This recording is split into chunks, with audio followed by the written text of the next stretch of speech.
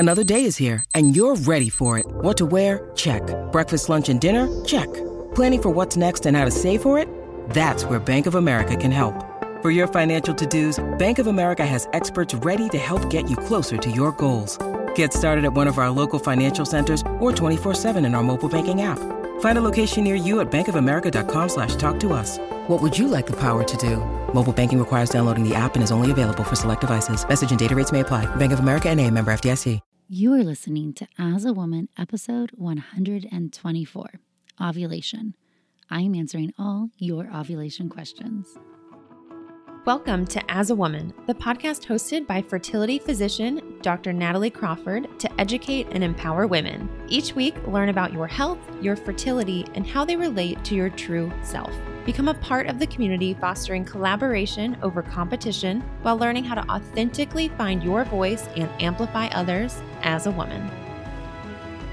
Hi friends, welcome back to the As a Woman podcast. I am so excited to sit here and talk to you today about ovulation. This is one of my favorite topics. I've done research on this in fellowship, and I really think it's important that we understand our bodies and what happens each cycle. So let's dive in.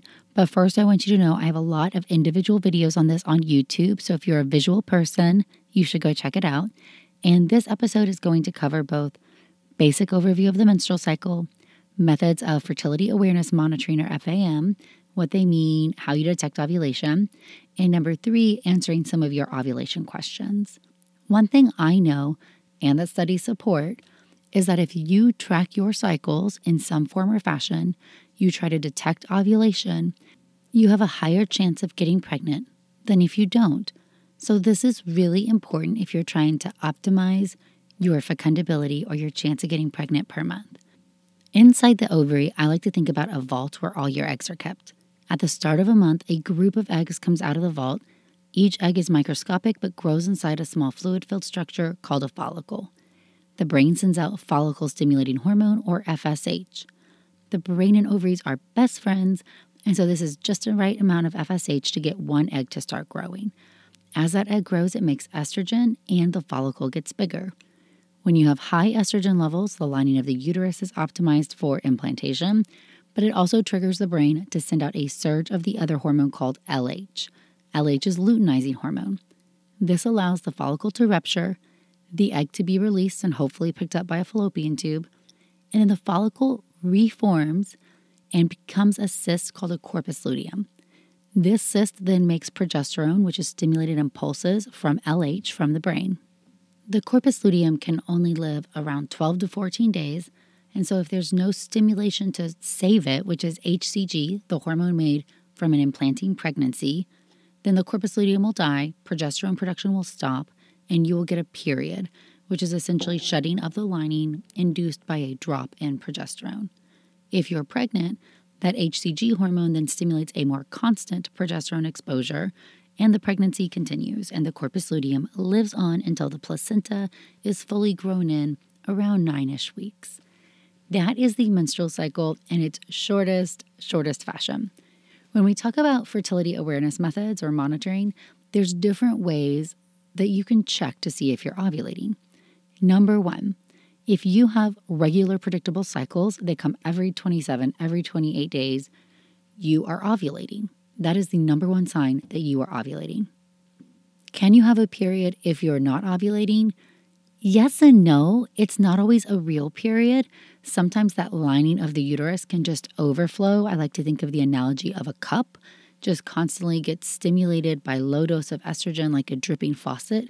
Eventually the cup will overflow.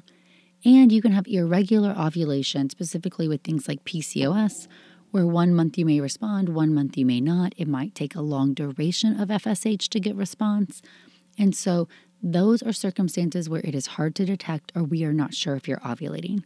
But a regular, predictable period, you're ovulating. This leads us to the calendar method. Long before there were apps, which I'm old enough that I remember people coming in with their actual calendar or with printed out sheets for BBT and other stuff.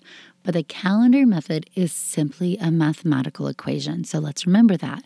What the equation does is it takes the length of your cycle, subtracts 14 days, which is an average length of time from ovulation until the period starts, if the corpus luteum lives a normal amount of time.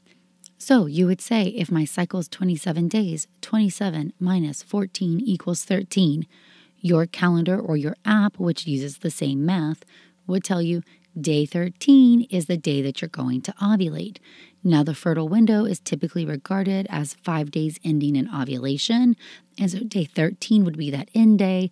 And so the days preceding that would be your fertile window. And that is how the app would tell you your most fertile days. These are the days leading up to ovulation. This is your ovulation day. Used to do that on paper. Now it can be done with an app. However, the app is just a mathematical calculation. And if your periods vary in length, it tries to account for that by taking an average length of your luteal phase, which may be very unreliable. So if your periods are irregular, calendar method does not work for you. Other things to be aware of is that not everybody has a perfectly set luteal phase. So sometimes you can have some symptoms of ovulation. Most notably can be something called Mittelschmerz, which is a lovely word, middle of the cycle. It is a cramping pain when you ovulate. So some people can feel there's ovulation. And I have patients who will say, I don't track. I know exactly when I ovulate because I can feel it.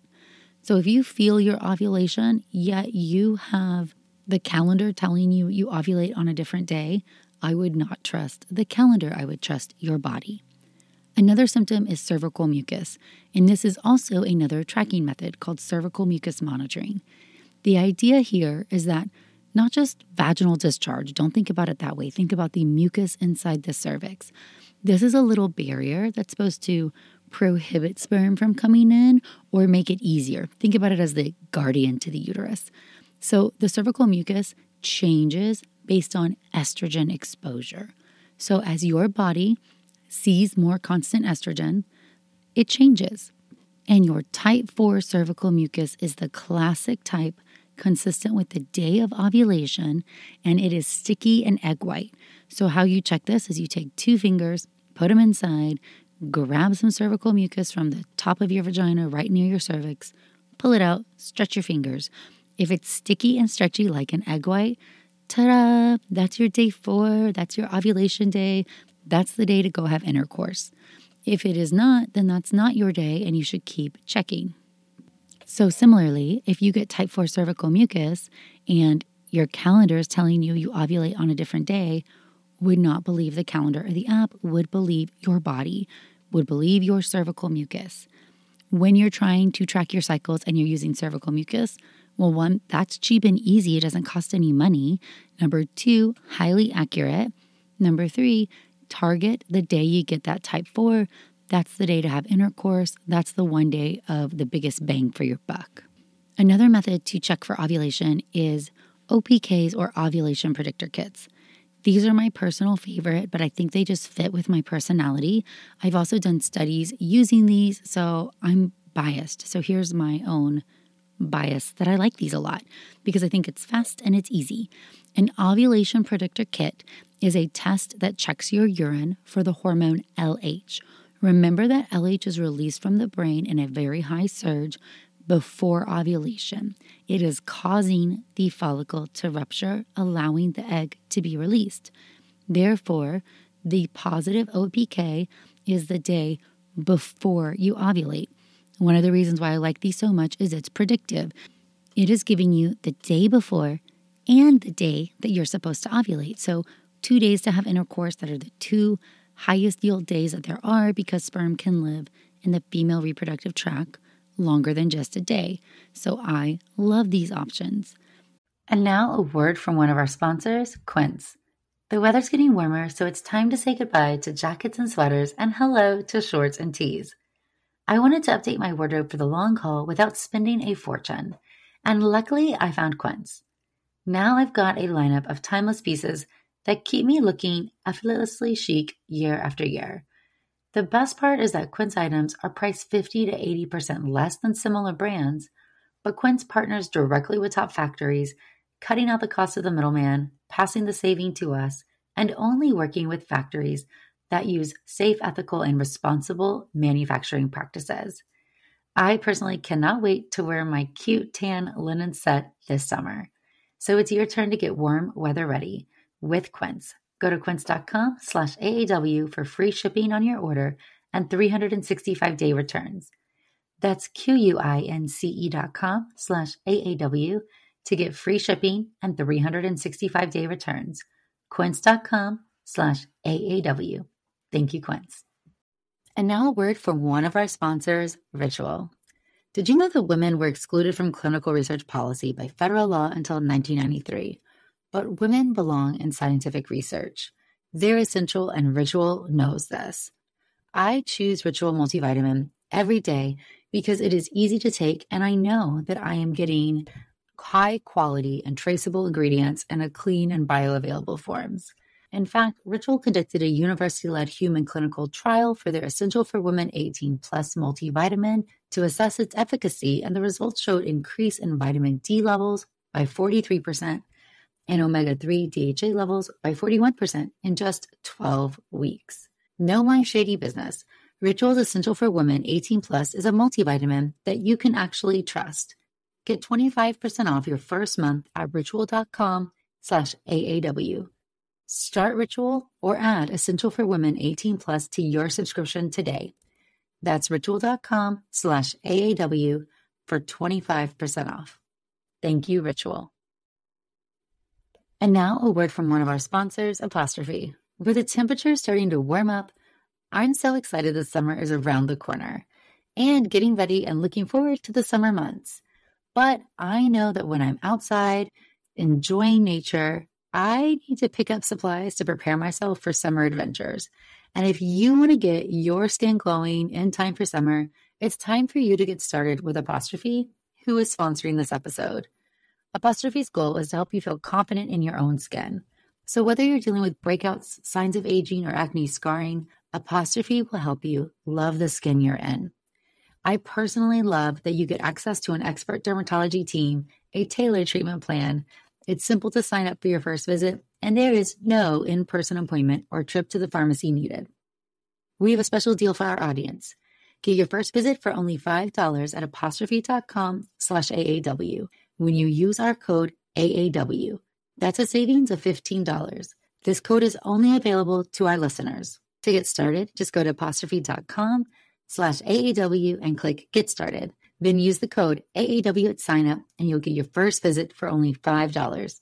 Thank you, Apostrophe, for sponsoring this episode. Now, some issues, etc., and just thoughts about checking them.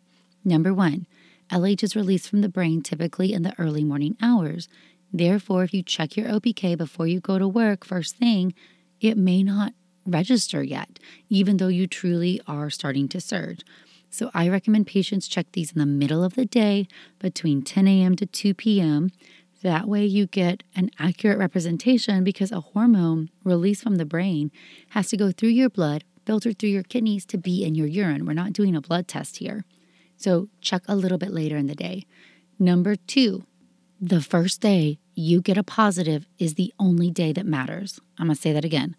The first day you get a positive, only day that matters. Because what is happening, your body makes almost no LH in the follicular phase, starts to rise with a surge, and then it is going to pulse all throughout the luteal phase. So you're trying to capture that first surge because you're trying to detect ovulation. Must take them every day, around the same time every day in order to capture it. And once you get a positive, stop wasting your own money. We know it's going to be alternating positive and negative throughout the whole luteal phase based on the pulses from the brain. So after you get the first one, not helpful anymore. I also happen to like the digital options because you're not staring at a line. If you buy the cheapo ones, that is absolutely fine, but then you need a line that is at least as dark, if not darker than the control. If you get a digital, it'll tell you ovulating, not ovulating, and to me, I like those. There are fancier digitals that are trying to detect your estrogen level as it raises, giving you more of the predictive window, those 5 days before ovulation. So if you buy an ovulation test that gives you a fertile window and then a peak, they're detecting different hormones. So that's just important to realize. And people with PCOS hate those tests because they tend to have higher estrogen levels, and they will classically get high fertility and not peak fertility, and they are frustrating. So FYI, I like the digital 2 option, ovulating, not ovulating. Then we have basal body temperature. Y'all, basal body temperature was so old school that we disregarded it once OBKs came around, once people got more comfortable with their bodies, checking cervical mucus. We were like, there's no reason for this. And femtech has brought it back.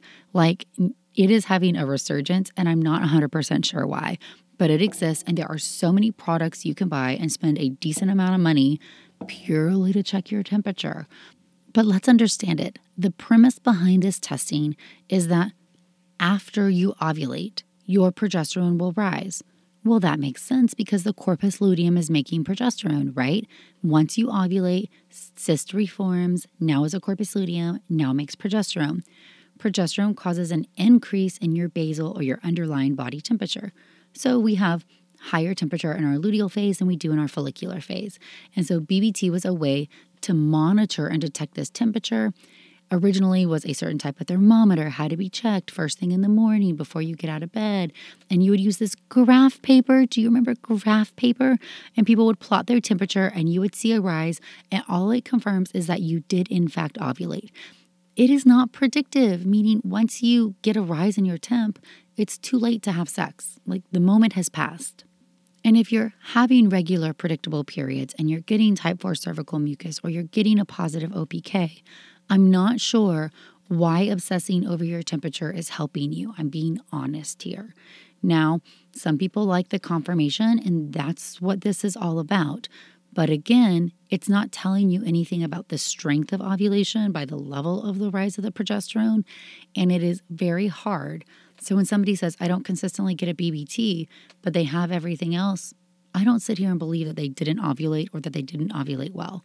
The test doesn't help me like it does if somebody says, my OPKs aren't consistently positive. So I don't love BBT, but if you just want to confirm that you ovulate, go for it. But understand, once you get the rise, ship has sailed. Next up, luteal progesterone. Same thing. This is after the fact. We are trying to confirm that you ovulated, and the test must be done well. And there is no merit to certain levels of progesterone being better than others. I do have a podcast episode and a video on luteal phase, and go watch those if this topic confuses you. But the idea, because the brain sends out LH impulses, stimulating a corpus luteum to release progesterone in pulses in the luteal phase, we know that progesterone is going to vary based on the time of exposure to the pulse. And so a level of 3 nanograms per milliliter or more, so in the follicular phase, progesterone is low, like point something. If it's 3 or higher in the luteal phase, ta-da, you ovulated.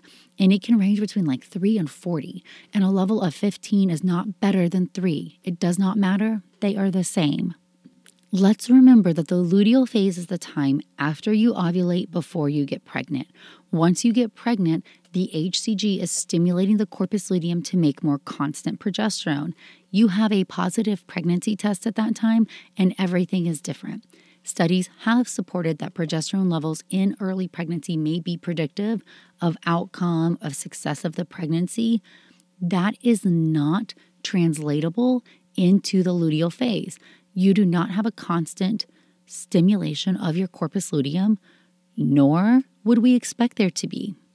So if you're going to your doctor to get a day 21 progesterone, that is something people do to try to confirm if you ovulated, typically in the context of someone who does not ovulate, who is getting ovulation induction medication like Clomid or Letrozole and is not being monitored by ultrasound. Day 21 is supposed to represent a mid-luteal phase.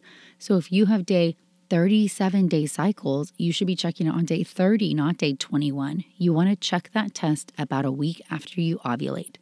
And as long as it is 3 or higher, ta-da, you ovulated. Again, this is after the fact.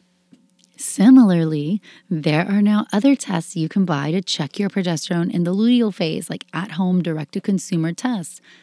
why there are not certain levels that are really better than the other one. And if you've detected your ovulation, if you had a positive OPK, if you had a positive type 4 cervical mucus, why are we obsessing over the level of progesterone in the luteal phase? It is going to vary completely based on timing of the LH pulses from the brain. Okay, so that is the basic overview of calendar method, APS, OPK, cervical mucus, progesterone levels, and BBT. Again, none are right or wrong, but I want you to understand what you're checking because there's so many myths that come about. So I have been sent a list of questions and I just want to answer some of them. These are common misconceptions or things that are commonly repeated as truths, which in fact are not or are misinterpreted. So number 1, anovulatory cycles are common and happen all the time. False. Most people ovulate and they have regular predictable periods. If your period is regular, you ovulated. Is everybody allowed an anovulatory cycle sometimes, like a one-off? Sure, if you got really sick or were very stressed out, that may have led to your brain not secreting out FSH or LH at the appropriate time. But they do not happen all the time, and they should happen in the minority. If your periods are not regular and predictable and they're coming all over the place, you should talk to your OBGYN or your PCP or a fertility doctor. That's not normal. A one-off anovulatory cycle out of years, I had this 1 month that's wacky, no big deal. If you have multiple wacky months, totally not normal. Number 2, if your BBT doesn't rise, you don't ovulate. False. Again, a lot of things can regulate the temperature of the body, and this is a hard thing to determine and why most of your fertility doctors do not give a second glance to BBT because it is an imperfect test. In fact, your temperature only rises by about 0.5 or 0.6 degrees. That is a teeny little change, and that can be easy to miss. Okay, what about checking positive pregnancy tests? When can you get a positive? So here's a myth. You cannot get a positive HCG at 8 to 9 days post-ovulation. At the same time, if you go in at 12, it's too late and it's likely to miscarry. First of all, it depends how well you actually checked your cycles, but let me just give you some context here. We use averages all the time, but people perform above and below averages, and so do embryos. In general, embryos implant about 7 to 9 days after ovulation. The embryo doesn't even fully exist before that. So if ovulation is when an egg is released, if fertilization happens the next day or within 24 hours, then the embryo has to get to a blastocyst stage, which is 5 or 6 days along before it can start to implant. So we generally regard days like 7, 8, 9 as the earliest you can get a positive HCG because it has to be made from the pregnancy and then absorbed into your blood and then filtered through your kidneys and then you pee it out. Now, day 12, is that too late? Not necessarily, because every embryo is different and implantation is an imperfect process. To have perspective, I've had embryos that I have put in somebody's body on day 5, knowing well and good it is ready to implant right away. And when they've come in 9 days later on essentially what would be 14 days after ovulation, and they've had an HCG level of 7 or 10 or 11, those are low. Average levels would be closer to 100 to 200. Those little 7, 10s, or 11s would have been a negative urine pregnancy test since most of them detect levels around 20. However, in those 3 cases, there are live-born normal babies. So I want you to have some context that you have a very normal baby that starts to have HCG a little bit later? Absolutely. This one gets me. You have to do OPKs your entire cycle because LH will rise throughout your cycle, especially as you've conceived. Again, LH pulses, you'll get positive and negatives throughout. The reason why some people can get a positive OPK, which is detecting LH, when in fact they're pregnant and they have tons of HCG, is that HCG and LH are very similar in their receptor status, and high levels of HCG can cause an OPK to turn positive. So it is not that it has anything to do with LH being important at that time, because LH is no longer stimulating that corpus luteum. The HCG is. Next, you have to buy progesterone strips and do those tests after ovulation to make sure you ovulated. I think I already covered this well. I think those progesterone strips are not worth it. Again, level of progesterone in the luteal phase doesn't mean anything as long as there's any progesterone, you ovulated, and there is easier ways to know that you have progesterone around than checking urine strips throughout the entire luteal phase. And the last one is that you must take hormones like progesterone to lengthen your LH peak if it's too short, or your luteal phase if it's too short. The luteal phase is an essential time. That is when implantation happens. I completely agree. I've done research in the luteal phase. I'm fascinated by it. I think it's highly important. I want you to view luteal phase defect as on the spectrum of an ovulation disorder, meaning the luteal phase or the corpus luteum is not the problem in itself, and giving it progesterone tends to be more of a band-aid, meaning if you ovulate better, a better follicle, it will have a better base or foundation to make better progesterone. So most of us treat luteal phase deficiency with ovulation induction medications. Now, progesterone can have a role in early pregnancy loss, which means if you've lost pregnancies, there may be circumstances where progesterone supplementation is beneficial. And in these cases, it is most beneficial when started after ovulation. So some people do need progesterone supplementation, but is usually on the basis of chemical or miscarriages versus a short luteal phase. I usually do both because it's easy. If you have a luteal phase defect, you can treat with ovulation induction medications, and you can give progesterone after ovulation. Therefore, you're covering everything. It's not wrong just to do one, but I would prefer you use ovulation induction medicines, treat the problem, versus just giving progesterone as a Band-Aid. Also, you need an evaluation for why your luteal phase is short. Is there a thyroid issue? Is there a prolactin issue? Is there any other hormone imbalance? Are you stressed? What is happening that might be contributing? Or is this just how your body ovulates and something that is on the spectrum of ovulation disorder? I have a YouTube video called Luteal Phase Defect. It is very good on going into this topic. If you want to get more, I encourage you to go check it out. Thank you guys so much. I hope this answered some common questions about ovulation and helped you understand more about tracking your cycle. As always, I appreciate your love and support. Every review means so much to me. Please feel free to follow along on Instagram at Natalie Crawford MD, and thank you so much.